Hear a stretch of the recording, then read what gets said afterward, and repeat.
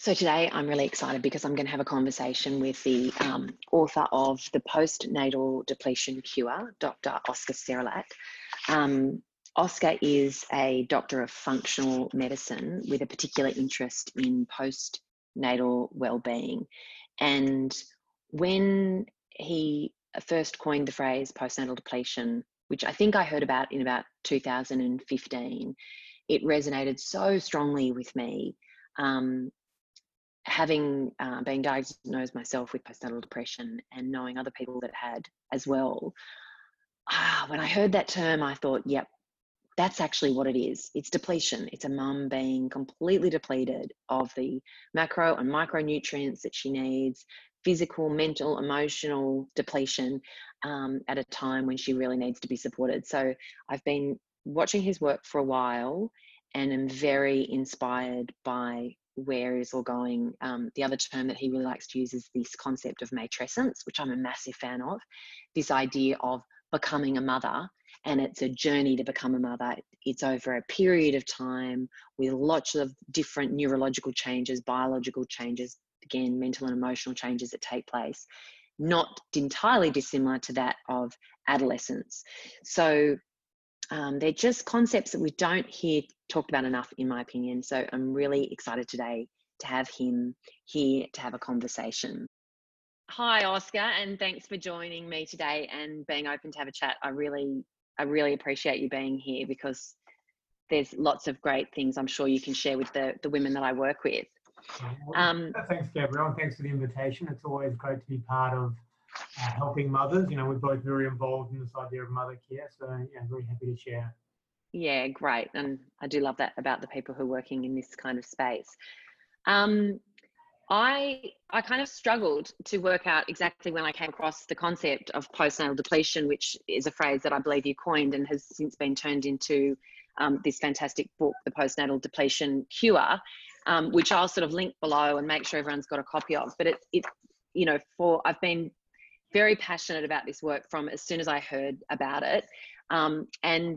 And so too has my husband. And our kind of story in relation to all of this ends with a lot of joy, but it also probably started with quite a lot of sadness for both of us in that my husband's so I'm a mum with 5 kids. I've got a 20-year-old stepchild, an 18-year-old stepchild, 18-year-old biological child, 16-year-old biological child, and we've together got a 3-year-old, or just about to turn 3. And my husband's first wife sadly passed away. She took her life when Jacko was only 8 years old after suffering very badly for a long time with depression. Yeah. And I also was diagnosed with postnatal depression, more manifesting in anxiety after my second baby. And I recall, I was thinking about it last night, and I recall I was living in New Zealand at the time. It was like the perfect storm, I guess. I'd moved to New Zealand. I didn't know anybody, didn't have any family support, had the second baby 21 months after the first baby, and would go to the doctor saying I had gut pains and all sorts of things. But at the same time, when I would be in the surgery, I was drawn to these pamphlets on postnatal depression, but kind of also a bit embarrassed and a bit ashamed about it. Right. So it felt medical, but it also felt mental and emotional. And eventually I took a pamphlet into the doctor and said, I think this is what I've got, cried. And she supported me through then a journey towards getting better. But when my husband and I blended families, I took some time to help with the blending of families. There was a lot of grief with his children, and I was lucky enough to have some time off to do that. But I also decided I was interested in nutrition, and so I just did a course at the Institute of Integrated Nutrition. And whilst doing that course, my husband and I were sharing the information that I was coming across, and we were both like, it's nutritional, this issue that he could identify that for his late wife, a lot of the issues she was suffering from were as a result of nutritional deficiencies. And for me, I was certainly like, this is why I went downhill after having the second baby. At this point in time, we didn't have Indigo. And then I fell pregnant with Indy, and we were both on high alert. You know, he'd had this terrible experience and was very traumatized by it. I too was also like, I don't want to go down that road again. And with this newfound information around nutrition, we felt very, I guess, inspired to do things differently this time. And I came across your work, the postnatal depletion cure. And the moment I read the word postnatal depletion, I was like, that's it. Yeah. That is 100%. There's no questions asked. That's it. And then I showed my husband, and he was like, that's it. Like, just even in the words, it's so clear that there's this enormous correlation between postnatal depression and anxiety and postnatal depletion cure. And so I guess I'd love to begin the conversation with you, trying to understand a little bit about your perspective on that and what you see as the correlation between postnatal depression and anxiety and postnatal depletion, as you've coined the phrase. Yeah. Well, it's they're very linked. I think it's on a spectrum. And I had a very interesting experience myself just with starting a family, and I was lucky enough to have a very supportive community in terms of the antenatal care, but not a whole lot as soon as the baby was born. We had a 2-week food roster, which was kind of beautiful. So people turned up with food for the first 2 weeks with each of our kids, and I was just, as a doctor and as a dad, I was kind of amazed, going, wow, my partner was kind of like the center of the whole thing during the pregnancy. And then no one was looking at her after the child was born. Everyone was looking at the child. And I just sort of really noticed this pattern of fatigue, of cognitive dysfunction, of food sensitivities and allergies, and the immune system not working the same as what it was. And I happened to be learning functional medicine. I just finished my GP training, and I was learning functional medicine at that time. I was like, wow, there's something really unique going on here with mothers. There's something really exaggerated going on here with mothers. And mothers are not men, obviously, and mothers are not maidens. There's something very different going on with my mothers. And so I kind of dove deep into this whole world of mother science and matrescence and looking at postnatal physiology. And unfortunately, it's a very shallow swimming pool in terms of the dive into that. And I was just amazed at how little information there is out there around what's really going on for mothers, especially from a biological point of view. I think the medical world has the definitions of postnatal totally incorrect. And that's a starting point. And so for physical issues, it typically extends out to six weeks beyond the birth of the baby, what they call the puerperium. So there's, the 6 weeks, and that's where all of the, if you have any physical issues postnatally, that's when they tend to kind of happen. And then psychological and mental health issues, if you're looking at DSM-5, you have to, the anxiety, depression has to be within the first 6 months, but symptoms starting the first 4 weeks. ICD-10 kind of says extends out generously that the symptoms could have started in the first 6 weeks, not 4 weeks. A lot of that makes no sense to me. That makes no sense. Well, no, and again, so the framework's totally wrong, and there's a lot of weight in the international bodies saying we should extend it out to a whole year, but and I'm like, whoa, I mean, that's not even the starting point. It needs to, so I'm putting the postnatal period to 7 years beyond the birth of the baby. Thank you. And maybe it's going to be longer. I'm not too sure where, and maybe we're going to be calling it something other than postnatal depletion in the future. But one of the things that's very clear to me, and we can just dig a little bit into the science, because it's really interesting when you kind of look at what we have just learned in the last few years as in the world of sort of science and mothers, but this wasn't around when I first started looking at this. And they're to do with the upgrades that a mother gets during the pregnancy. And so we'll talk a little bit about those. I love the term matrescence. Yeah, I love that. Becoming of a mother. Yeah. And it doesn't happen at the birth of the baby, just like becoming an adolescence doesn't happen at the 18th birthday.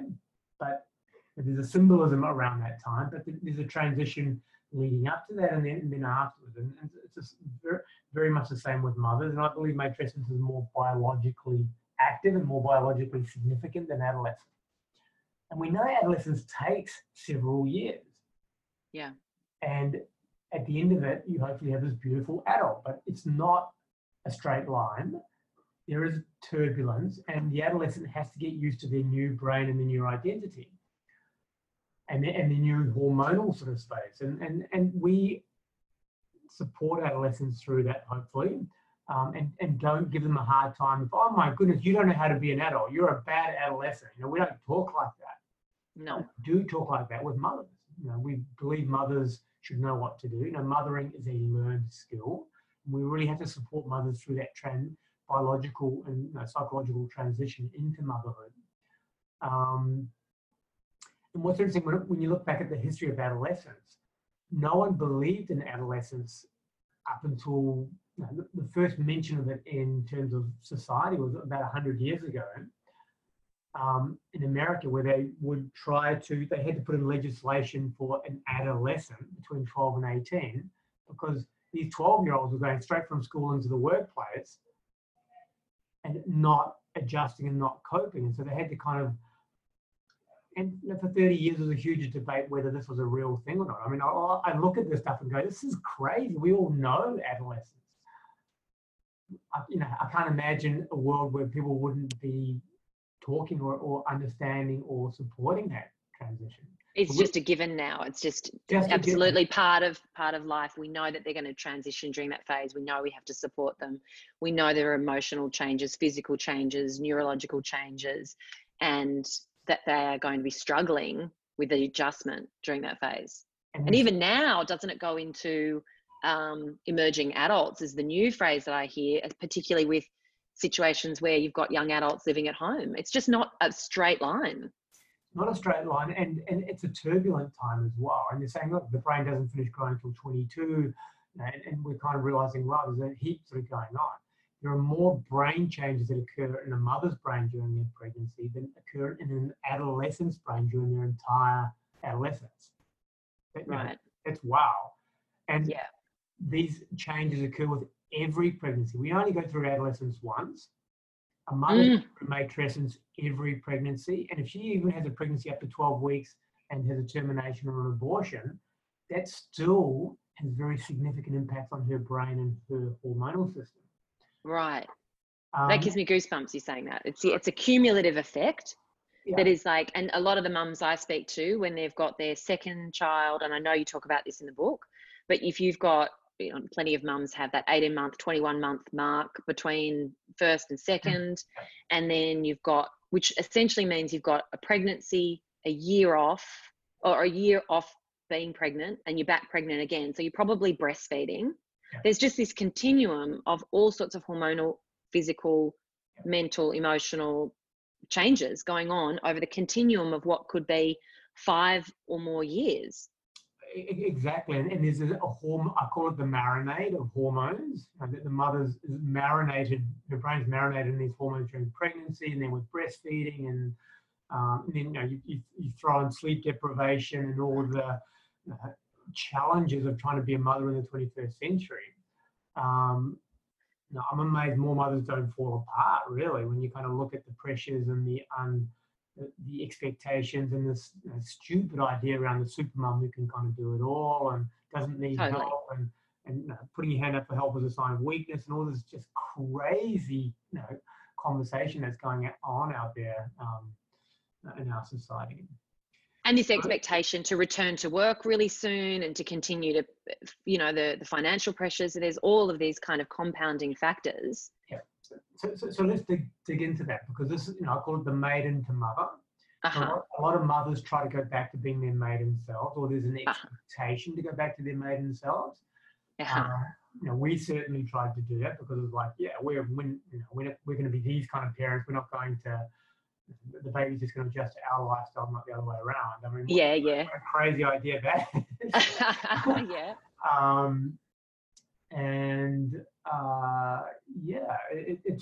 And so just like an adult doesn't seriously try to go back to being a child, but they nurture their inner child, a mother shouldn't seriously try to go back to being a maiden, but she needs to nurture her inner maiden. And I like that.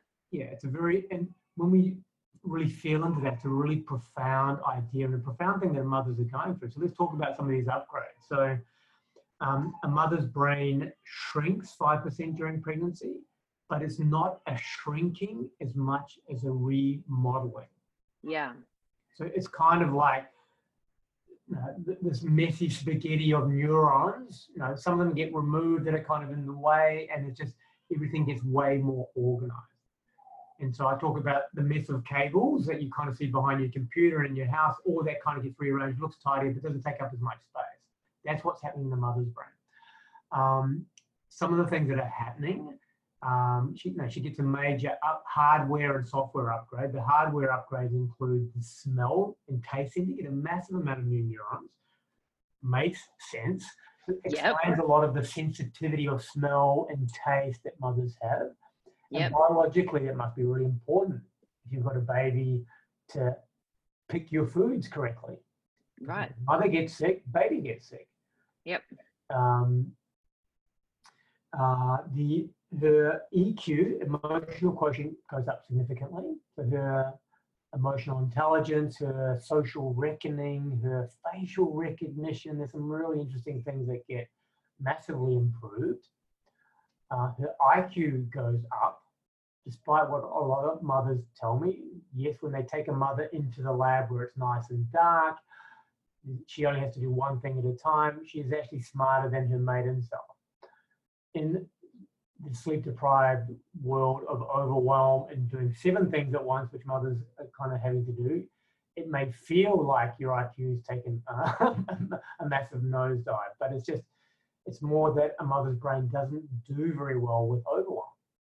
And there's some interesting research around that, especially while she's getting used to her mother brain. Probably one of the most profound things that happens during pregnancy is that she gets her stress response system upgraded. And what I mean by that is what happens during the pregnancy is the placenta literally goes into the specific part of the hypothalamus, so the hormone response center of the brain, puts a pause on it. And so the mother can't mount a specific type of stress response. If she did, she would reject the baby. So the placenta's kind of going, look, you don't react, we're going to do all the work. And then the placenta starts producing massive amounts of hormones, 200 different hormones. Estrogen goes up 30 times in the 3rd trimester. It goes up 1,000 times above baseline in the days leading up to pregnancy. Progesterone goes up 30 times. Cortisol goes up 3 times above baseline. And if it wasn't for that calming effect from the placenta, a mother would feel super stressed with that much cortisol in the system. But the cortisol is really important to help create the baby, mature the baby, all these kind of massive roadworks, if you like, that are going on in her belly. And that needs the placenta organizing that. And it needs the stress response part of mum's brain calm down during that time. What also happens is between the hypothalamus and the amygdala, so the amygdala is like the emotional response center of the brain. So a little bit like in that movie Inside Out, where the 5 emotions are kind of looking over the landscape and they're freaking out or not. That's the amygdala. That's kind of our emotional response center. And between that and the hypothalamus, our hormone and stress response center, all these oxytocin receptors are put in now that men don't have, that maidens don't have, that last for at least 2 years. I think they're permanent, but scientists haven't looked beyond 2 years. And you probably get more of them with each pregnancy. Again, scientists haven't looked at multiple pregnancies because it's too confusing. So what's the implication of that? Well, so we're going to dig down into that. So oxytocin is not only the hormone of childbirth, it's also the hormone of trust, love, love, connection. So a mother's stress response mechanism goes from the maiden and man response, which is, am I safe? Am I okay? Does this make sense for me to we. Yes. And so mothers literally feel, not in me, in we, and their stress response system has a we safe, a we okay. Does this make sense for us? Us. And so many of my mothers describe this heart-opening experience, after the birth of a baby. It's a very fragile time, and it can really blow out in terms of that we might be more than just me and the baby, which is the baby bubble. Literally, it's a hormonally derived thing, the baby bubble. But that we might also include the family, the community. It might even include the world. Yes. So many mothers can't watch the news, and they're really affected by relationships and friendships that aren't working, but they're kind of tolerating. They go back into the workplace, they feel like an alien. A lot of my mothers are deeply affected by what's going on in the world at the moment in terms of climate change, the fires that are going on. The fires. I've spoken to women this week, and the mums that I've spoken to are just actually a lot of women, but there's a feeling of a fire within, of like there's more. There's like this connectedness that I hear a lot of people kind of can't even articulate what's really going on for them, but this deep, deep connection. And when you say the word, are we okay? That so resonates. Yeah. It's a big responsibility. And the idea that we don't perform well if we're overwhelmed is so ironic, because the number one word that I hear from mothers is, I'm overwhelmed. Yeah, and we'll dig down more into that. But this ability to be able to feel in we, I believe, is a superpower. As a man, I can think in we, but I can't really feel in we. I've kind of, whereas a mother can actually feel we, and so that's a superpower. But it's also a curse when you're really struggling. If you can't just go, well, look, I can just think that's okay, or think my way to a place where I'm okay with this, whatever's going on, when you've got this feeling, because we feel before we think. And if our feelings and our thoughts aren't in alignment, it creates something called dissonance, and that dissonance is very corrosive to someone's sense of well-being, to their sense of self-worth, to their confidence, all these kind of things. And so, feelings have to be aligned with thoughts. And when feelings aren't aligned with thoughts, it's someone is really driven to transform that. That's the whole drive. So a lot of postpartum rage, I believe a lot of postpartum symptoms, anxiety, is the body trying to recalibrate. And what is it trying to recalibrate? Well, when the placenta is delivered, the mother loses this hormone factory. And so she goes into a very, very low hormonal state. And so low estrogen, low progesterone, what's meant to happen is that this oxytocin from skin-to-skin contact and breastfeeding, and prolactin from breastfeeding, is meant to compensate that very low hormonal state. And it can take 4 to 6 weeks for estrogen, progesterone, and cortisol to start to normalize again. So if a mother isn't supported, or if she feels that things aren't going well and she's not able to breastfeed, or she's having problems with breastfeeding, or there's been trauma around the birth, or there's the child's in hospital, all these things affect the ability of oxytocin and prolactin to work. And so mother's in a very vulnerable state. So low hormones, plus not having the benefits of these other hormones, puts her in a very vulnerable state. And so, and what they've worked out just very recently, I haven't written much about this in my book, but it can actually cause something called a circuit dysfunction in the mother's brain, so called neuroinflammation. Right. In a very specific part of the brain, and this is part of where the overwhelm comes from. It's also part of where things like autoimmune disease, postnatal depression is a neuroinflammatory disorder.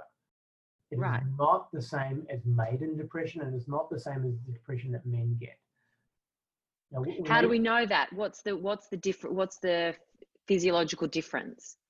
Well, because there is neuroinflammation in a certain part of the brain, when they look at electrical scans of a mother's brain with depression and scans of a maiden with depression, they don't look anything alike. There's something totally different going on. And parts of the brain that are affected in postpartum depression that aren't in depression before children are the limbic system, which is about social connection. It's the frontal lobe goes cold, which is around cognitive processing. Executive function. A huge part of the brain that gets really electrical, they're not even sure what that's about in terms of, but it doesn't happen in men having depression, it doesn't happen in maidens having depression. And there are inflammatory molecules that they can find that can define certain aspects of postpartum depression. And again, this doesn't happen in other parts of depression. So it's almost like we've got the wrong word for it. It should be called postnatal neuroinflammatory disorder with depressive symptoms, or with anxiety, or with obsessive compulsive disorder. Yep. And significant fatigue. Yeah. Okay. Yeah.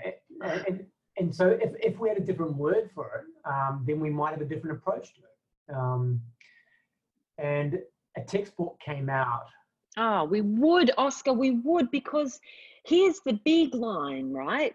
I remember a very, very smart member of my family who is well educated saying when I was depressed to either me or someone, he definitely got back to me, what has she got to be depressed with? She's got a new baby, a beautiful home, and a loving partner. So the idea and the stigma around actually coming out when you're supposed to be so blessed and say, I'm sad and unhappy, to me, is a very different, there is a stigma around saying that completely, as opposed to I've got an inflammatory disorder that's making me feel like this. Yeah, because a psychological disorder almost has the feeling like you've chosen it, or you're not able to think your way out of it. And this is not at all what's going on. And now something I'll just, a couple of things sharing with you around that. One is that a textbook came out a month ago called Biomarkers of Postpartum Psychiatric Disorders. Right. It's very nerdy. I don't recommend it unless you're kind of working in the industry from a just, I don't recommend my mothers to get these kind of books to look at, because it's very scientific. But I've been following these research group in America for a while, and the fact that there is actually a textbook out now, I mean, it almost puts me to tears that it's like, wow, we're finally getting here. Yeah. And this book has all the different inflammatory molecules, where all the research is, and it just is hard proof that postpartum depression isn't like anything else. Postpartum anxiety isn't like anything else. OCD, postpartum psychosis, these are not like anything else in the world of psychiatry. And so, you're probably aware that the first ever approved drug for postpartum depression came out early this year in America, approved by the FDA. So whenever antidepressants are used or anti-anxiety drugs are used off-label, not many mothers are told that when they're put on these things, because they're evaluated in men and women, but not in mothers necessarily. And lots of safety studies in mothers, so in breastfeeding, those kind of things. So it's not that it's necessarily risky, but that's not its primary sort of use. And so this drug that came out in April, I believe, early this year, wasn't an antidepressant, wasn't an anti-anxiety drug. It was a hormone. And it was a hormone that is made by the placenta. Right. In large amounts in the third trimester. And it works in the brain to switch off neuroinflammation. It doesn't manage it, it switches it off. So it's a profound, and when the first studies came out, they had women with severe postpartum depression who couldn't look after themselves or get out of bed. They couldn't, high risk of self-harm, these kind of things. They gave this drug as an infusion over 60 hours. And after 12 hours, all 4 mothers in the initial pilot study had got up, they're laughing, they're making food for themselves, and they were fixed. Not just not depressed, they were fixed. Wow. Yeah, I mean, totally wow. Again, the drug industry is going to use and abuse this. It's very expensive at the moment, $34,000 US, and they're going to try to push it onto any mother with a tear, not mothers with severe neuroinflammatory issues, who this medication should only be for. But wow, I mean, we've got we've got hormonal psychiatry. 2, we've got something that can actually fix a psychiatric disorder, not manage it. And 3, it's a placental hormone that works on the specific switch in the brain that switches neuroinflammation off. It just happens that some antidepressants help increase the level of this hormone in the brain, and that's how they work.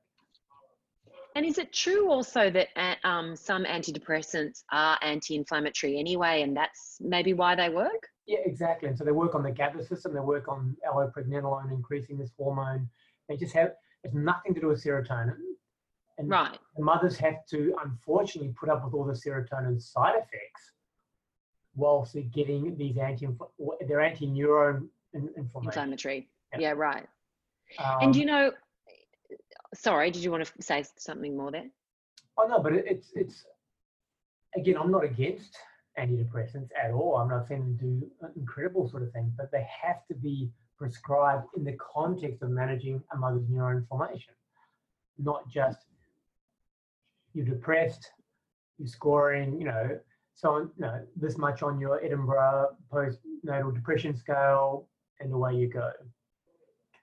Well, also, I guess we need to take a more holistic approach that it might suffice to do one, or might help with one part. Maybe it'll help you bring back to a level where you can start to address other things like your nutrition, like exercise, like going back and being interested, and sort of brings you back to that midpoint.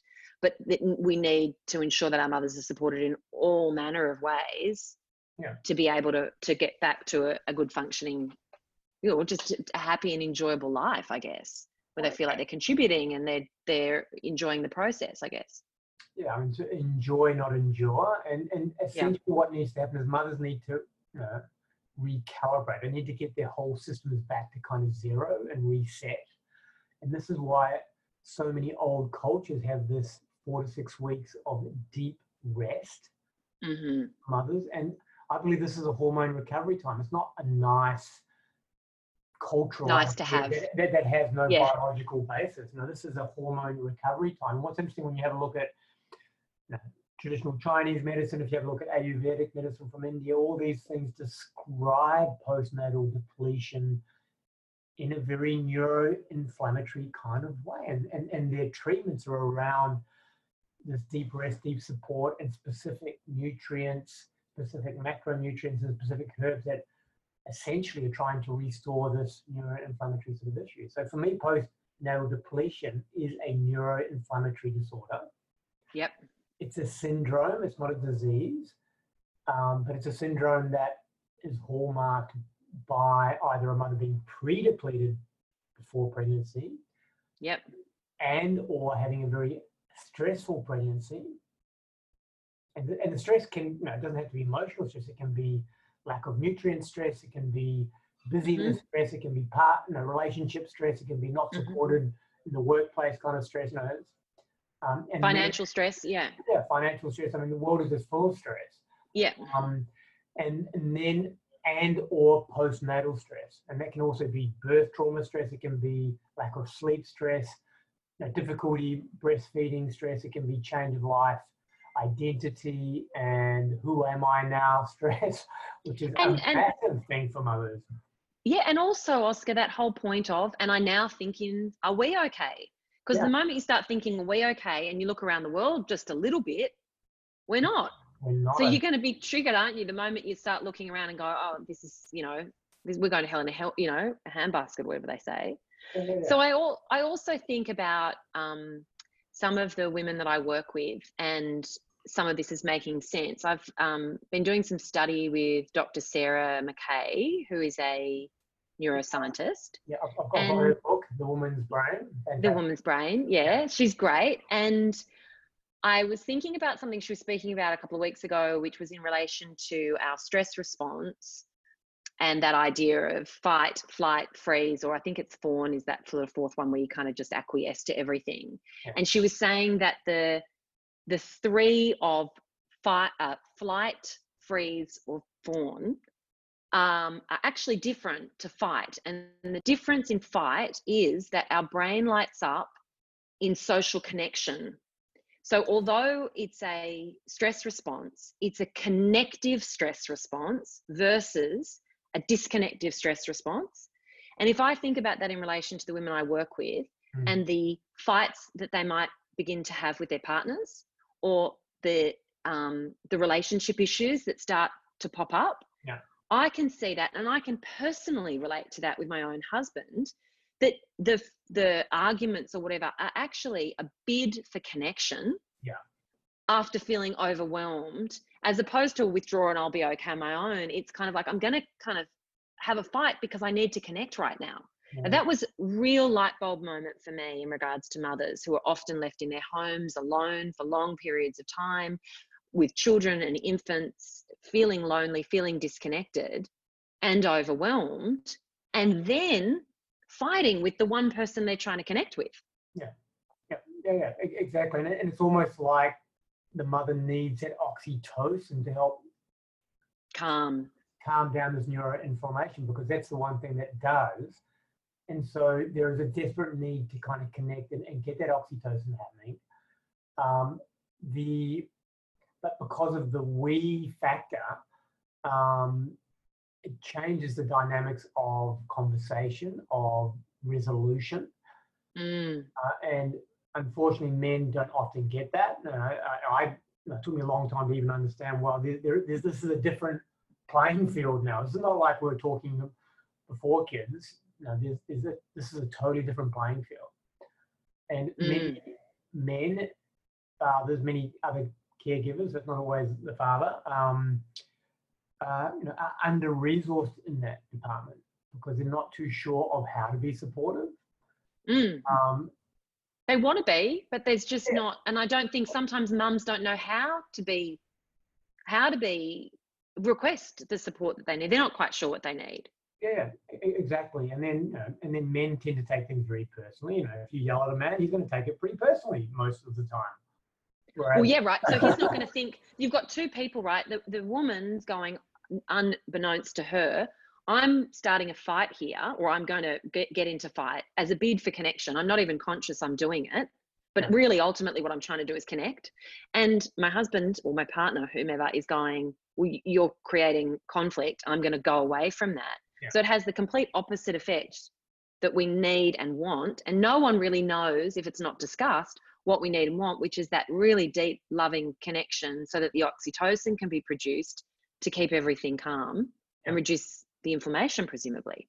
Yeah, well, exactly. And the two worst things for a recovering mother are overwhelm and judgment.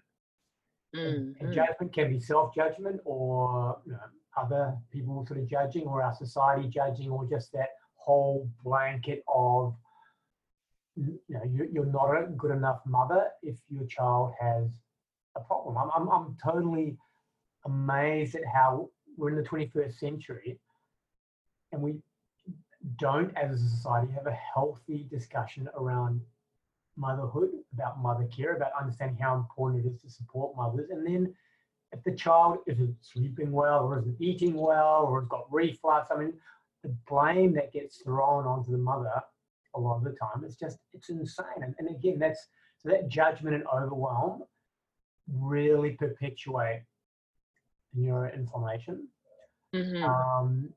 Now, if you don't have enough oxytocin, that keeps things going. If you're not able to recover your nutrients, and fish fatness is what I'm always talking about, DHA, fish oil, or algae oil for vegans, to feed the brain fish fat that it's lost making the baby's brain. And then so much of the recovery postnatally, either directly or indirectly, helps with the neuroinflammation, helps to get nutrient levels back, help to reset the nervous system response. So that's really important. If you're kind of, in a hyper vigilant, hyper anxious kind of mode, you're going to get very easily triggered into a stress response. Right.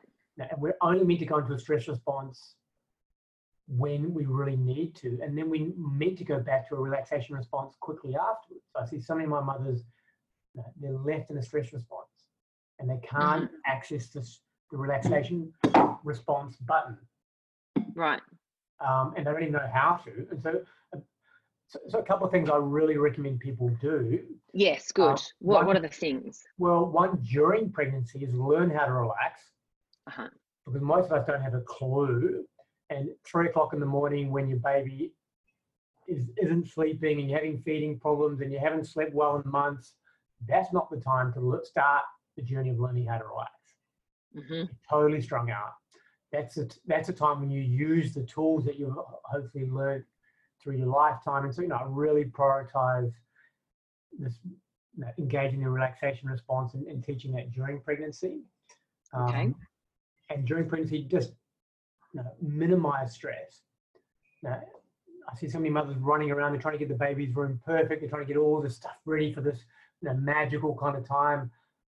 It doesn't matter. A child does not care if the room's painted or not, or if the crib's set up perfectly and you've got all the dangly things hanging from the ceiling.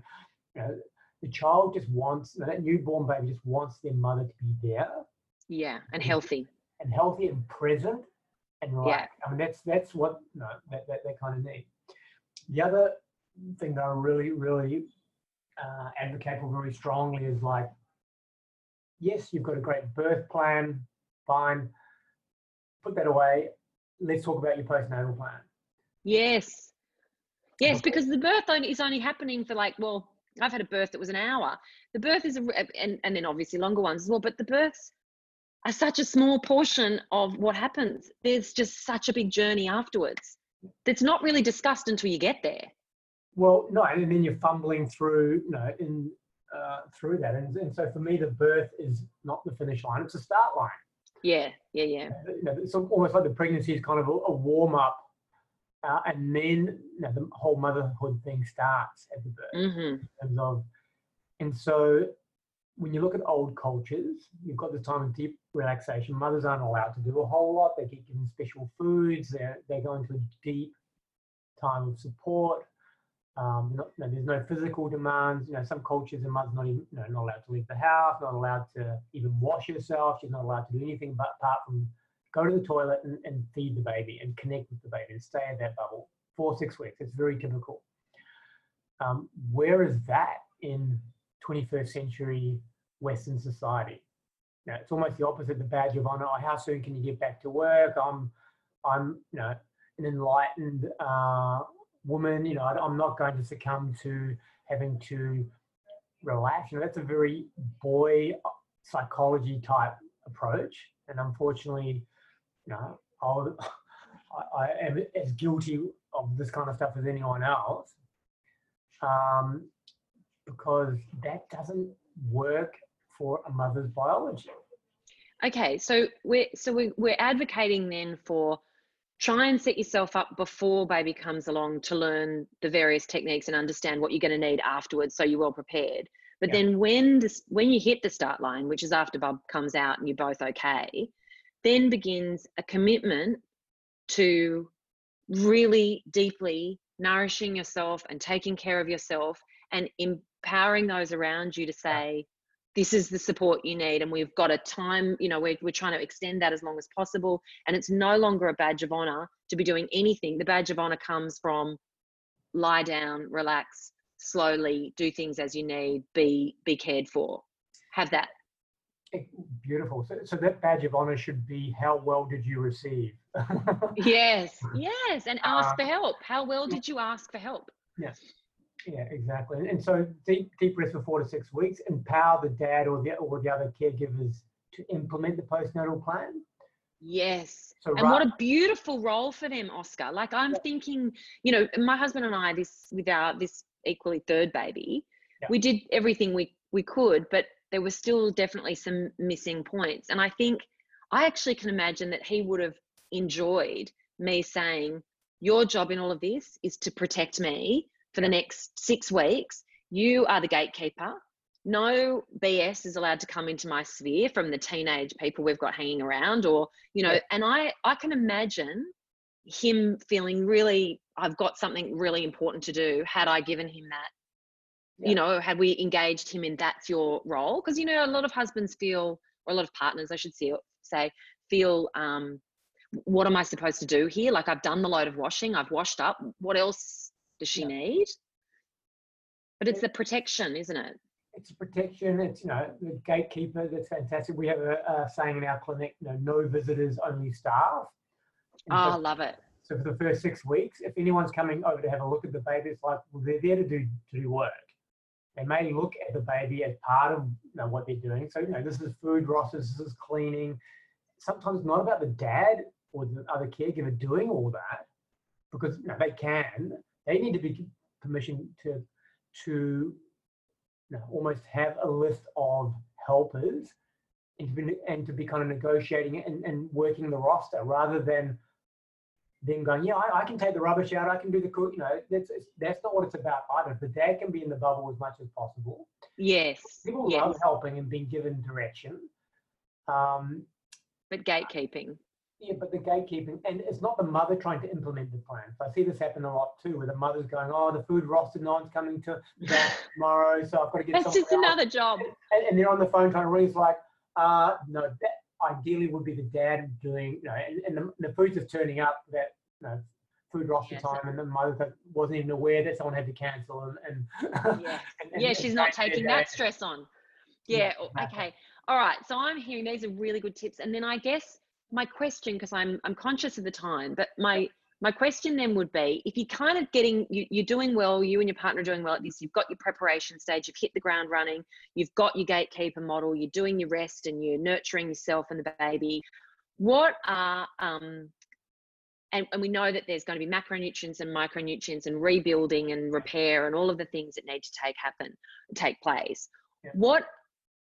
And I think there's plenty of research out there about the kind of food that can be supportive to mums and that can be accessed. But I guess, what would you say, Oscar, are the couple of signs that you're wanting partner to look out for or mum to look out for that might be the indicators? I need to come and see someone like Dr. Serrallach. I need to go back to a nutritionist. I need to get blood work done, because there are a couple of little signs that are happening that are indicating I'm perhaps on a downward spiral. Yeah, that's a great question. It has to do a lot with kind of the overwhelm. So mothers who worry excessively. Yeah, so it's, you know, nature's design is that mothers are very concerned, but they shouldn't be worrying all the time. Okay. So when a mother's and that's part of the neuroinflammation, just worry. Oh my goodness, what happens if? What happens if? What happens if? You know, this constant kind of dialogue. That's that's kind of the mother upgrade being too active. Yeah. So it's, you know, I call it the worry train, and the hypervigilance. Sleep is also a really critical part, because mother's often really tired. So if the mother has problems getting to sleep, or they're waking frequently that isn't baby related, that's a real sign that something's not good. Okay. I think postpartum rage, so this kind of dissonance that's happening there, and short fuse going into kind of hyper emotion. So, you know, rage is a very easy emotional state to see. So, you know, some of the other emotional states that mothers suffer with, you know, can be hard to kind of see from the outside. So anxiety is one of those things that sometimes it's actually quite hard to see if someone's anxious or not, because it's all inside. Yes. So it's any of these responses, it's what I'm hearing from you is it's any kind of emotional response that seems to be heightened or pervasive, as in repetitive. And so it might not be unusual to maybe have a moment where you react, and then you go, okay, that happened, and why did that happen, and can I have some insight around it, versus it's happening and I can't keep getting to sleep, or I keep waking up, or I keep being sad, or I keep being angry, or I keep worrying about the baby. If you or your partner are seeing those sort of things, they're indicators that there might be some more inflammatory issues going on. And then the next step is to address those inflammation issues Yeah. at the root cause. And it doesn't have to be seeing a doctor. I mean, it can be, seeing anyone involved with mother care, because there's lots of ways you can help support neuroinflammation. But it's and we're designed for stress on, stress off, stress on, stress off. And so when the mother can't engage her stress off relaxation response part of the nervous system, or can't recalibrate, this is where the worry is, because then you get this accumulation. It's almost like the sleep debt that you get for not sleeping well every night. The nervous system also needs to reset. So if the nervous system can't get back to that zero state, it's kind of staying in this hyper alerts. And so it's almost like when the mother should be relaxing or is relaxing and she's not relaxed, still very agitated, overthinking. Now, so I call it hammock time. When she's in the hammock, again, it's just a metaphor. When she's in the hammock and she's stressed, that's a sign that things aren't going well. Right. Okay.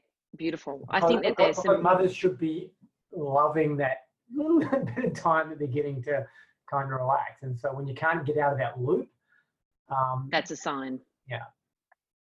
I think that gives us a lot of food for thought. And honestly, I could talk to you for a lot longer. I've got a whole list of things that I think, relate particularly to mothers as they get older and the children get older, and things that aren't being discussed and addressed. But this has been a huge help, and I have absolutely no doubt that the women that I share it with will be really grateful, and it will resonate a lot with them. Yeah. So I really appreciate your time today, Oscar. Thank you so much. And I'm really grateful for the work you're doing in the world.